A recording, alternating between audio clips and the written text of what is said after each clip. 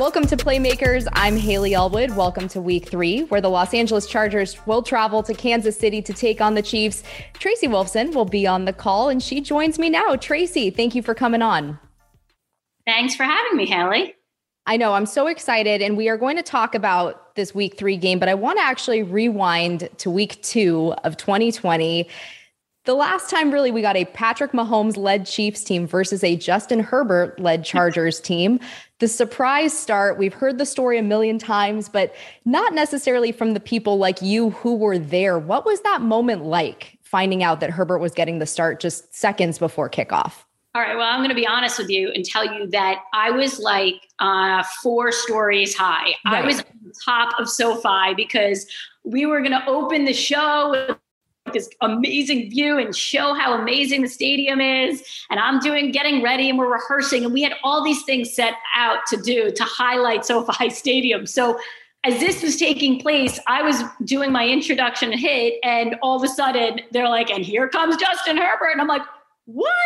And then I'm trying to get down, stairs. And remember last year we weren't on the field. So I didn't get to really see much. It was very difficult. You couldn't talk to anyone pregame. So you had no idea that something was actually taking place. And then the fact that I was like high up in the stands taping this intro made it obviously more difficult. So as soon as we got down or I got down, obviously just all hands on deck trying to figure out what actually took place. So we were frazzled, but it was great. We caught it. And obviously, he went out and impressed. And we sat down with Justin, last week and had a chance to talk about kind of the week 2 anniversary. And he told us a great story. And I'm not sure if you guys know it, but he said he had no idea that Tyrod Taylor was even hurt. He actually thought this was part of the game plan and that maybe they decided going into the game that he was going to start. They just didn't tell him.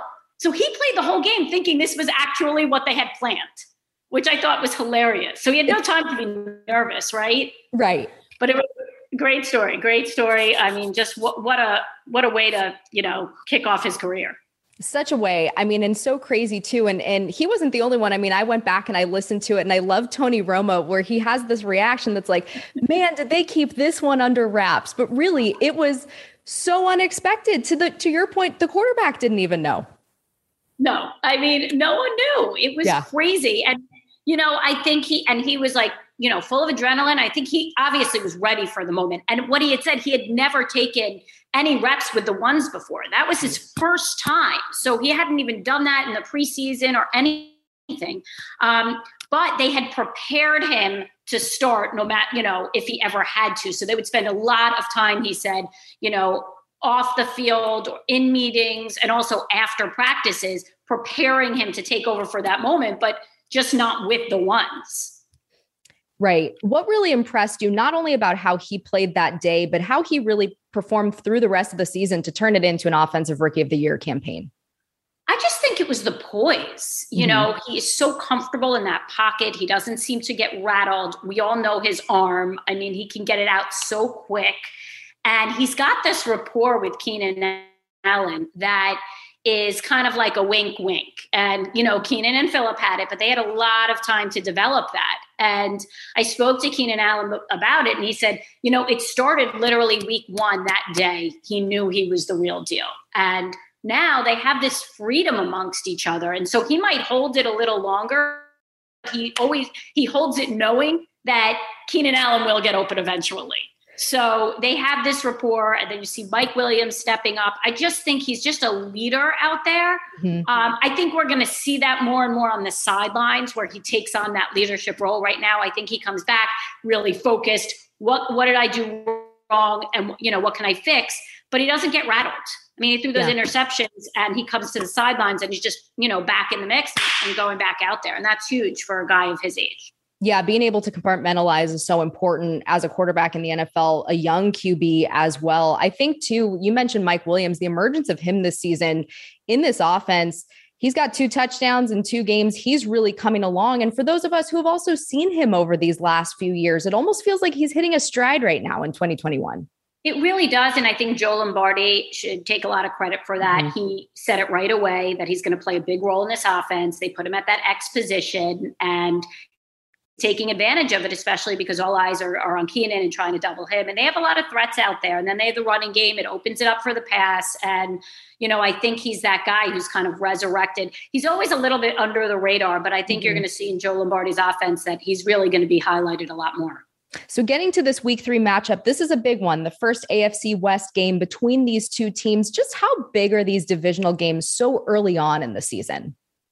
I mean, they're huge. We could have got, not we, I say we because we cover the AFC and we cover the AFC West so often being on CBS. But going into that game, they would have been 4-0 in the AFC West yesterday, Sunday, I guess it is. Right? Denver's having, a successful start to the season. You have the Raiders with a successful start to the season. Chargers being 1-1 and now the Chiefs 1-1, but that will change because they're two talented teams to stay at that level. So I think this is a really fun year to be focusing on this division. And I think they'll be very likely that they'll get two, playoff teams in there. I think they're just too strong right now. The problem is they start beating up on each other. Right. And that could be the issue. But there's a lot of talent out there. A lot of good quarterback play out there. And a lot of good coaches out there in the AFC West right now. And I think we're starting to see how competitive it is. Kind of funny, though, that these two teams are both 500 right now coming into this game. I would agree with that. I don't think, I think we thought, Chargers going up against a Dallas defense that was extremely depleted, that maybe at home, maybe they'd be able to pull out that win. But I think everyone knew this would be a tight battle back and forth. Then you have the Ravens also depleted, never having beat the Chiefs before and pulling that one off at the end. I don't think people thought that either. So it could have been where they both were 2-0 coming into this game. But no matter what, this is going to be an absolute battle. And I know Justin Herbert's definitely looking forward to getting back out there against Patrick Mahomes. Who wouldn't, right? Yes. You always kind of want to play against the best. And certainly the Chiefs are going to come in, certainly frustrated with the loss. Yeah, I was going to say both of these teams are probably a little salty with how those games ended in week 2. You saw the Chiefs in week 1. You were at our game in LA in week 2. What are your impressions of both teams right now? Yeah, I mean, I think they, I want to say they're similar, but they're not. I mean, I think the offensive side, when you talk about the Chargers, the run game is up. I mean, it really looks strong, where I think the Chiefs, if you look on the other side, they're really trying to figure out that run game. And they really need that. That's going to be really important for them, just in terms to have more balance. And I think throwing the football, Patrick Mahomes and Justin Herbert can both throw the ball, and they both have weapons out there. I think it comes down to the defense. It really does for both of these teams right now.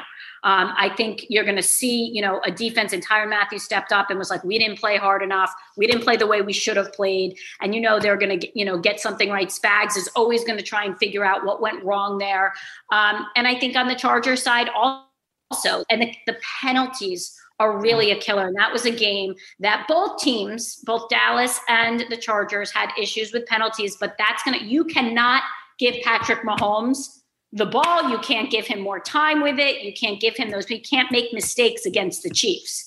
And I think that's what it comes down to. Who will be able to limit the mistakes? It sounds like coaches talk. It's what they say. But in the end, that's what it's going to come down to. Yeah, there was so much laundry, like you said, all over on the field on Sunday. Brandon Staley said it almost felt like a preseason game with just how many penalties were being called, to your point, on both sides. And he said, look, we got to clean it up. That's a focus for the Chargers this week. Getting to defenses, Kansas City's defense, they're ranked last in the league in total defense. The Chargers offense is putting up the yards, not necessarily the points. Do you think maybe this is an opportunity for them to kind of get that going against KC a little bit? I do. I think they could take advantage of it, but you're right. They have to convert those yards into touchdowns. Yeah. They can't settle for field goals. You have to match the offensive intensity that Kansas City brings, and that's the key. And it also comes down to your offense. Your offense needs to be able to sustain those drives to keep Patrick Mahomes off the field. So while ultimately, I think both of these offenses are going to come out and it'll be like a shootout. Who could be on top in the end, but in the end, it comes back to defense and who's going to make that final stop.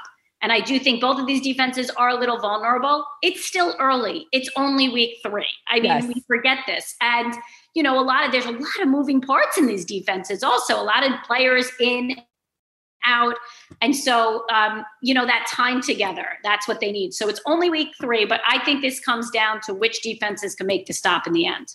Yeah, we've talked about that too. And for the Chargers, brand new offense, brand new defense. They're learning as they're going. They're kind of gelling together. It is early, like you said.